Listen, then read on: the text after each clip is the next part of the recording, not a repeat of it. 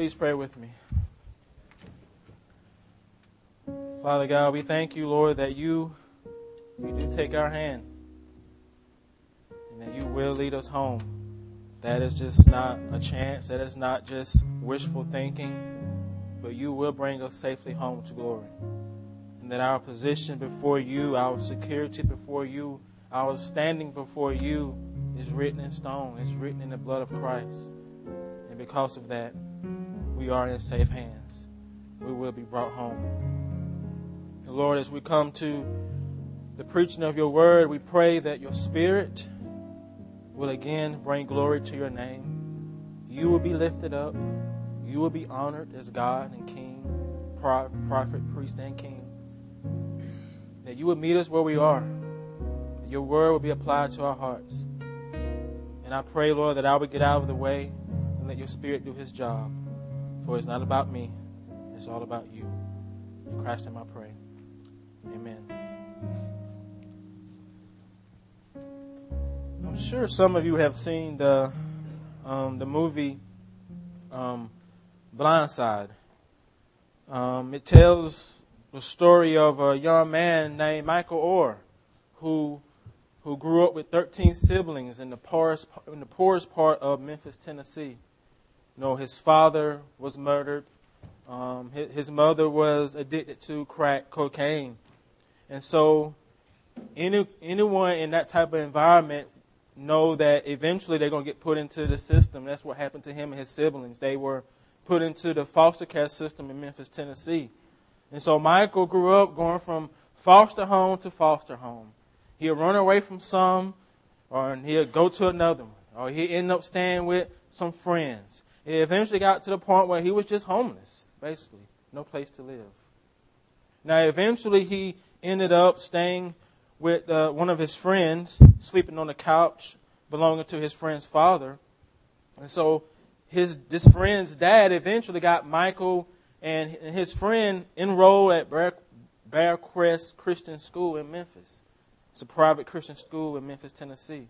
And that was a turning point of Michael's life because that set the stage for him meeting a family, a good family that was going to end up impacting his life. That family would engage him. That family would relate to him. And that family would help bring restoration to his life. Restoration that he probably wouldn't have got without him. So it was during his first Thanksgiving break from school that Michael met Shane and Leanne Toohey. They were going home. They were headed home from school after watching the Thanksgiving play. And so they saw Michael walking in the rain on the side of the road. Cold. He only had a t-shirt and some shorts on. And so they knew him. They knew of him. The dad worked at the school as I think helping out with the basketball team. So they knew he was at the school. He went to school with their kids. But they didn't know anything about him. They didn't have any reason to stop, to help. They could have just went on home. It was a late night. It was raining. Someone else may stop and help him. They could have been tired. No, they didn't. They stopped. They engaged him. Shane says in a U.S. Today article that his wife, Leanne, grabbed the wheel. Next came a U-turn. She cried the second she met him, and it was over. She engaged Michael and learned that he was going to spend the night outside the school's gym because he had no other place to sleep. And so the Toohey family brought Michael into their home, and they began to relate to him. They began to learn about his childhood and his past. They began to bring restoration to his life. This family will eventually become the legal guardians of Michael, giving him family support, giving him accountability, giving him stability. Shane says again in this article that God sent him to us. Earthly explanations don't make sense. In this same article, Michael said that when he was 18, Leanne said to him, "I love you." He said that was the first time someone has ever said to him, "I love you." Wow. Those words alone can bring restoration when they're coming from someone who actually means them. Right? I love you. Last week we saw, like this Tui family, we saw Nehemiah step out and engage. He wasn't out in the rain, but he simply asked a question. A simple question. A question that showed he cared. A question that showed he had concern for his Jewish people and for their city. Do you remember the question? What did he say? I asked them concerning the Jews who escaped. I asked them concerning the Jews who survived the exile. I asked them concerning Jerusalem. What are the conditions of my people now that they're back in their homeland? What kind of answer did he get? Did he get a good answer from his brother? Did he tell them that, hey man, things are great, that the temple's restored, we are living it up? No. They tell him the people are in great trouble and shame. The walls of Jerusalem are broken down, its gates are destroyed by fire. Things are not good, brother. Our people are not doing well. So he engaged. Now the question for us this morning is, what is going to be Nehemiah's response to this bad report? How is he going to respond? What is he going to do now that he has his answer about the conditions of Jerusalem, the conditions of his fellow Jews? And that's what we're going to look at this morning. Look at Nehemiah chapter 1, verse 4. This is his response.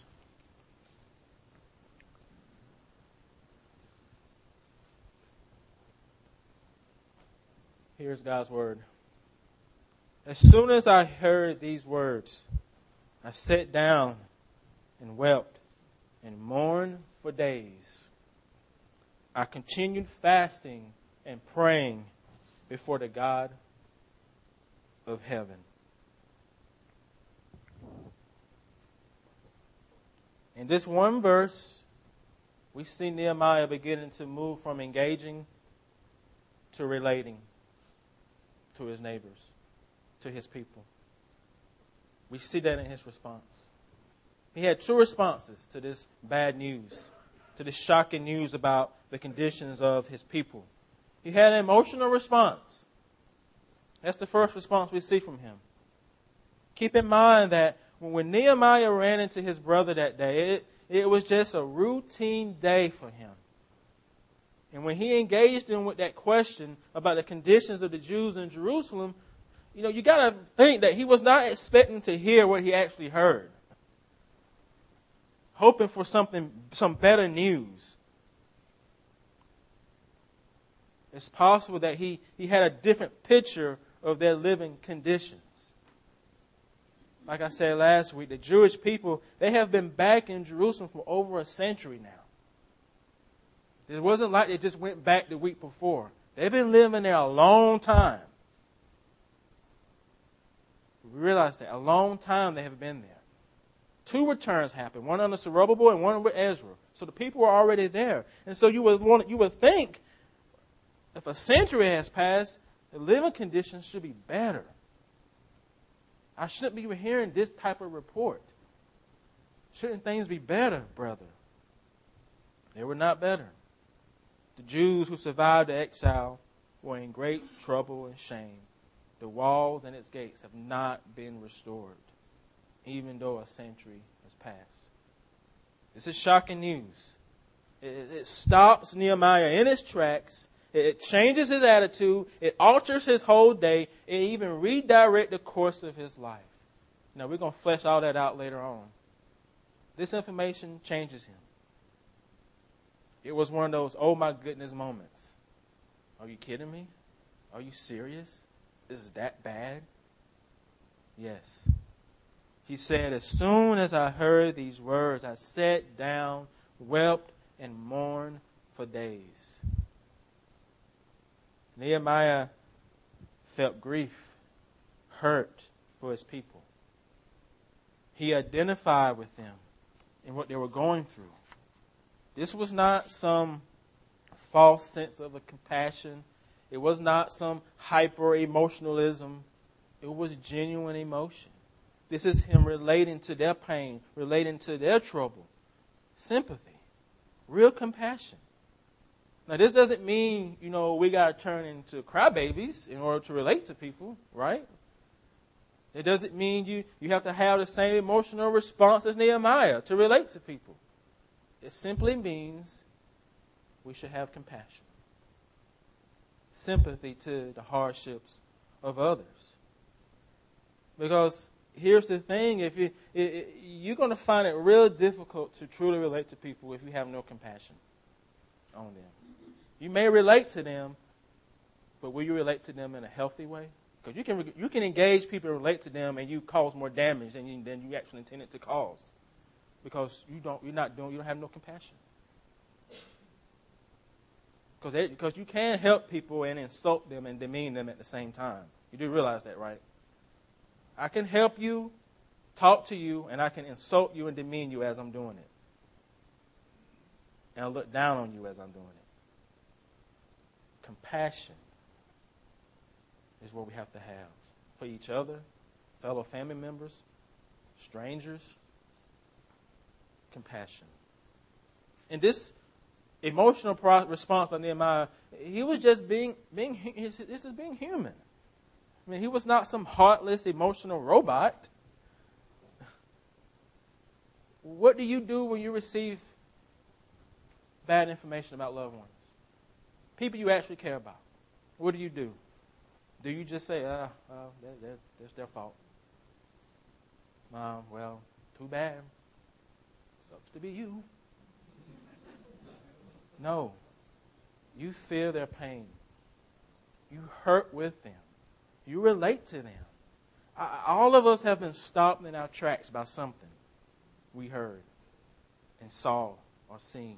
All of us have had to sit down, take a moment to process some shocking information, or just breathe. All of us have had an emotional response about something we read, heard, or saw that brought us to tears. Whether it's a child that you know is going to sleep in a cold house tonight. Whether it's a single mom getting ready to be evicted. Death of a loved one. A child that you know is going to be abused when they go home and you can't stop it. Marriage problems of close friends and relatives. You're trying to help, but you see you can't help them. They're not taking your advice. A friend who is destroying his life and his family, and you're trying to tell him, you're falling up the cliff, brother, but he ain't listening. And so you see and hear and read all these things. And these are the people that are close to us, we see. All this goes on. The list can go on forever and ever. You know why it goes on forever and ever? Because the world we live in, here's something that you're going to have to accept. And I'm going to always remind you of. You're going to see these things, read about these things, hear about these things forever. Because the world we live in is going to always be broken and fallen till Jesus comes back. Always. The world we live in is going to always be broken and fallen until Jesus comes back. And so because of that, things happen. Fallen things happen.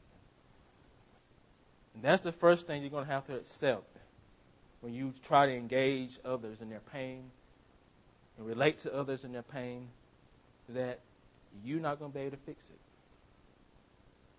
You're not going to be able to save everybody.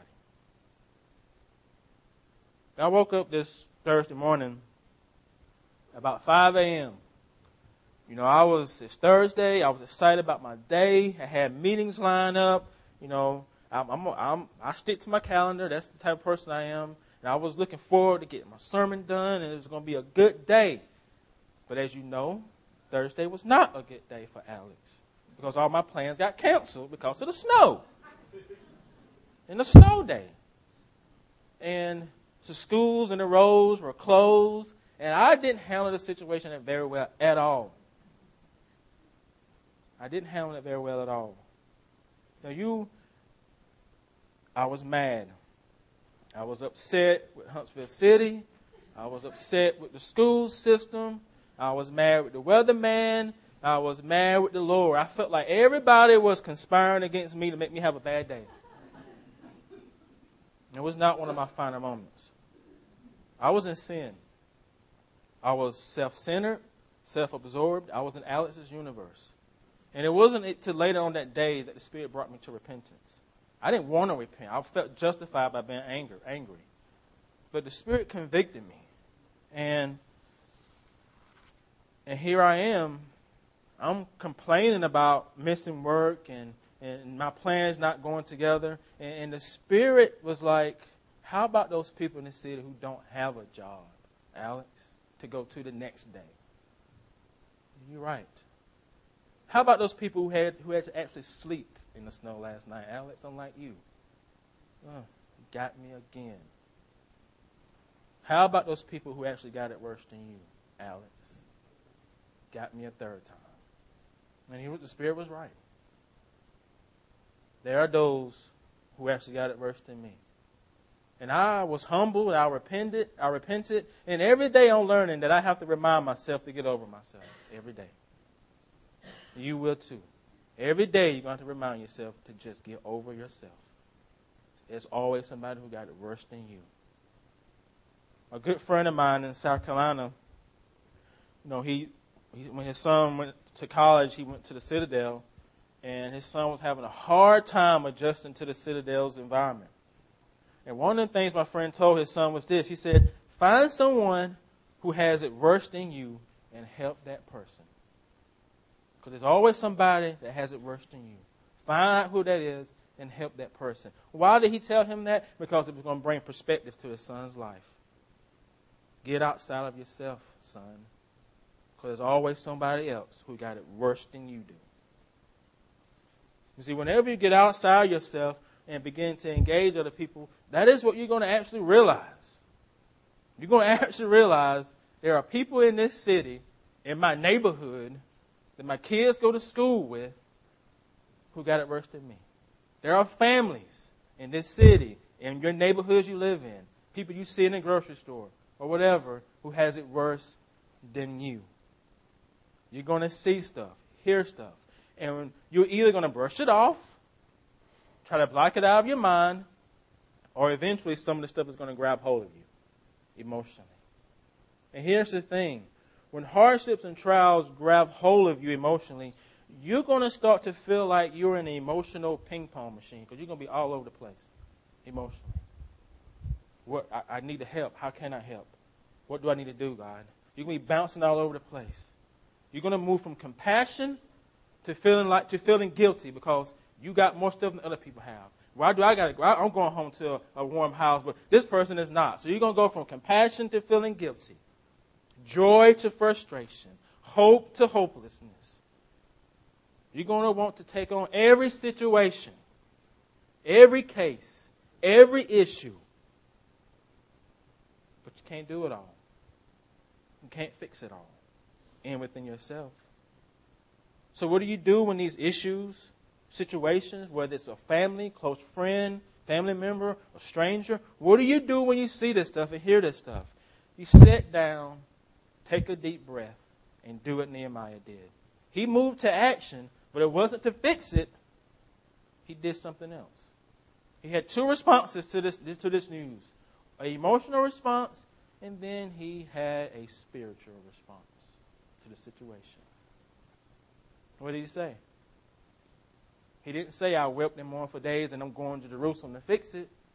I wept, mourned for days, and I continued fasting and praying before the God of heaven. Do you see what Nehemiah does here?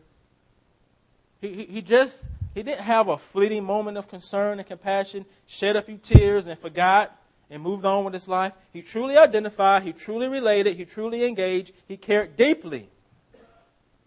And he did not immediately run off to Jerusalem to fix the situation. See that? We'll flesh that out too later. He didn't immediately run off.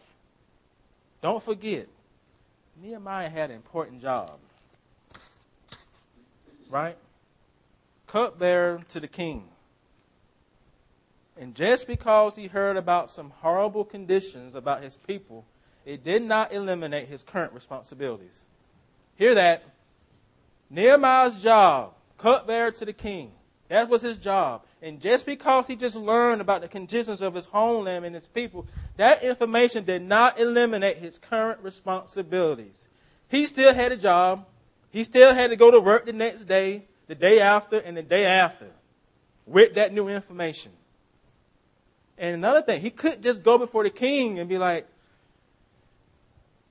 let me talk to you for a minute, king. You know, I just heard some bad information about my people.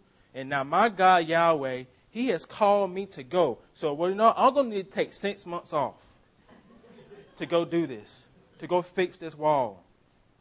Now, no, that's not going to happen. It's not going to happen. You see, we try to see what's going on here in its historical context. This is history. This actually took place.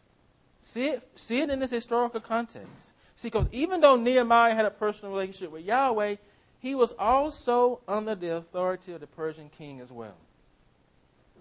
He was his boss, which means Nehemiah could have felt called. He could have been willing to go, but if the king didn't say it, he was not going anywhere at all. So what that means? It means from Nehemiah's perspective, it seemed to be impossible for him to do anything. He knew and understood the situation that odds were against him. They seemed impossible if he operated in his own strength. You see, he realized that something supernatural had to take place in order for him to go to Jerusalem. Yahweh had to intercede. Yahweh had to intercede. The Lord God had to be the one to make the impossible possible. Nehemiah was willing, but he didn't have the power to control to make it happen. You understand that? Neither do we. And one of the things I love about Nehemiah and Ezra and all the books that's post-exile, something we talked about in Sunday schools, you actually get to see God working. You see God working in history in pagan lands. You see God, even though you have a pagan king in Artaxerxes, he does not operate outside the sovereignty of our God. I don't care if he does bow down to idols. There is still only one God who controls all things, and his name is Yahweh. So, the second response to the bad news, a spiritual one. He turned to the Lord. One commentator says, Nehemiah demonstrates his faith by turning to the fount of his resources in prayer. Do you turn to the fountain of your resources in prayer when you receive negative information, bad news, or do you turn into Mr. or Mrs. Fix-It? Which do you do? He intercedes for his people, standing in the gap for them, praying for guidance from the Lord God. He continued fasting and praying. Fasting, we all fasted before. You abstain from food for a day or two, for religious purposes. Williamson says that fasting was added to intercession as an effective means of strengthening the force of prayer. Fasting is good. Andrew Murray says, prayer and fasting are like two hands. Whenever we pray, it is as though we are reaching out and putting one hand on the mercy seat. The mercy seat, it symbolizes God's forgiving presence on the Ark of the Covenant. And he says when you fast, you take your other hand off the legitimate things of the world and cast all earthly support aside, and you place both hands on the mercy seat of God. Prayer, fasting together. Nehemiah placing both hands on the mercy seat of God. For he knew in himself he could not accomplish what needed to be done. He could not do it in his own strength. And so he's casting all he has on God's mercy, crying out to Yahweh to do it. Please intervene, my God. He prayed and fasted before the God of heaven. God of heaven. That's an interesting title for Yahweh. And during this time of Israel's history, it was used a lot, particularly by the Jews when they engaged Gentiles. And here, dealing with the Persians. One commentator says, God of heaven suggests that Yahweh had the great power to implement his purposes toward his people. Unlike the pagan gods of the land, Nehemiah's God was actually in heaven. Psalm 115 says, why should the nations say, where is their God? Our God is in heaven, and he does all he pleases. Their idols are silver and gold, the work of human hands. They have mouths, but they do not speak. Eyes, but they do not see. Ears, but they do not hear. Noses, but they do not smell. Hands, they have hands, but they do not feel. Feet, but they do not walk. They do not make a sound. Those who make them will be like them to all who trust in them. Even though Nehemiah worked in the pagan land, he knew that his God was God, and that when he prayed, his God heard him. Because he's not an idol. He is Yahweh. Yahweh is his name. He is not silver or gold made by human hands. Whenever I put Madison to bed at night, I have 4 questions I ask her. 4 questions. 1, I says, who made you, Madison? God. Who died on the cross for you, Madison? Jesus. How many gods are there, Madison? 1. Why is that important? 1. 1, Daddy. There's one God. And always going to be one God. And his name is Yahweh. He is in heaven, and he does what he pleases, and his sovereignty rules over all. He has the power to make the impossible possible, people. Even work in the heart of a pagan king, like I said. This is what Nehemiah is trusting in. Not in his own strength, but the strength of his God. So he waits on him in prayer. How long do you think Nehemiah spent in prayer? How long? Was it a week?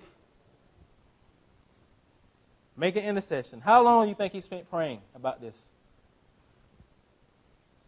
Now, he eventually meets up with the king. He eventually have a meeting with the king. If you know the story, then you realize that. But how much time passed before he heard the news about Jerusalem and then he goes and meet the king about the situation? 4 months. 4 months passed from the time he heard the news from his brother, from the time he actually met with the king about it. 4 months. Now, don't sit here and think he prayed and fasted 4 straight months without all day, every day. I mean, come on, he is human, so he has to eat. And don't think that Nehemiah is some super saint that you need to be like. That's a tendency when you read about the Old Testament, you try to be like the Old Testament people. No, there's only one example that you follow, that's Christ. The point here is that Nehemiah took his emotions to his God. And he waited patiently for his God to move. That's the point. He had persevering prayer for the situation.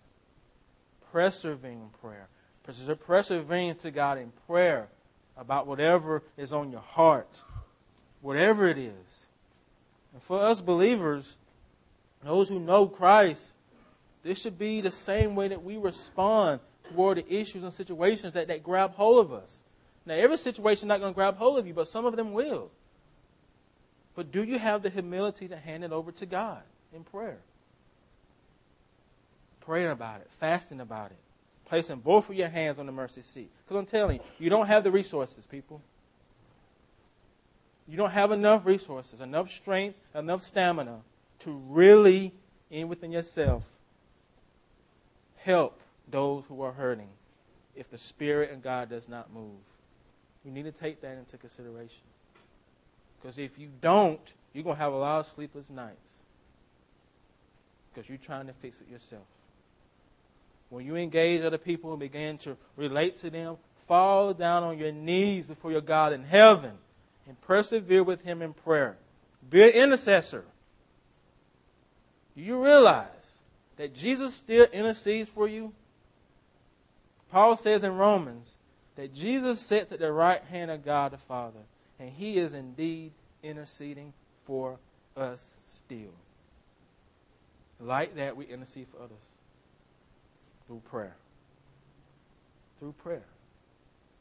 And the reality that you got to accept, people, and I got to accept, that you're not going to be able to die on every hill. You're not going to be able to fight every battle. You're going to fight some. You're not going to be able to do everything. We got to learn to filter our life experiences through the gospel, through prayer, asking the Father for guidance. Because He might not call you to do this, but He may call you to do that. But if you never pray about it, how are you going to know? Because you can't do everything. If God has called you, then He's going to make a way for it to happen. He always does. All of us can look back through our lives and see how God made a way for us. I don't care what it is we went through. He always made a way. And so whatever's facing you now, whatever situation you're going through now, if you look at something that you feel like, I don't know how God's going to move, He's going to move. I don't care what it is. I don't care if it looks like the enemy is winning. He ain't winning. There's always things going on behind the scenes that you can't see. We're not infinite. We're not Jesus. We're not God. We're not the Holy Spirit. That's why He says we have to live by faith, people. Not by sight. Not by sight. Can't lose sight of that. He will move. And I know one of the frustrations that we have is that He don't move when we want Him to move. Usually that's the battle. But we see things, we want God to do it now. We want God to fix it now. Fix it now. Fix the family now, Father. Fix the situation for this kid now, Father. And then we get impatient and frustrated with Him. I've been there. I'll probably be there this week with Him about it. But I still have to always go back that He is an on-time God. He's going to move, but He ain't going to move because Alex said move. He has purposes that we can't see. We only see the here and now. He sees things from eternity perspective. You got to go back to Romans 8:28, where it says He works all things to what? To the good of those who love Him. That's what you got to go through when you see those situations that people are going through. That God got to be working something here. And I don't know how it's going to fit together. I don't know how it's going to work to the good. But Lord, you said it's going to work to the good. And I got to trust in that. Got to have faith in that. And whatever it is, we live by faith. Let us pray. Father God, we too have these type of responses, Lord. And we have an emotional response, but we should also have a spiritual one. Because we're not here alone. We have to filter wherever we go through you. Turn it over to you. The source of our resources, the fount of our resources is you. You are God. You created this world. I didn't. None of us did. And you care more about what people go through than we do. I don't care how much compassion that we have. We can't out compassion you. For you died for everybody. You died for the sins of the lost. We did not. We did not. And so we need a little perspective here. And realize we are on the winning side. We realize that our God is not an idol. That He is at work even when we can't see it. And I thank you, Father, that when we come to your word, we can see through history, the history of your people, that you are constantly moving. And you even use pagan kings, Lord, for your purposes. Because you're God and you can do that. And we thank you for that. And we thank you for how you have restored us. We thank you for how you raised people up like Nehemiah to use for your glory. And we pray, Father, that as we go out this week, Lord, we're going to see things, we're going to hear things. Give us compassion for one another.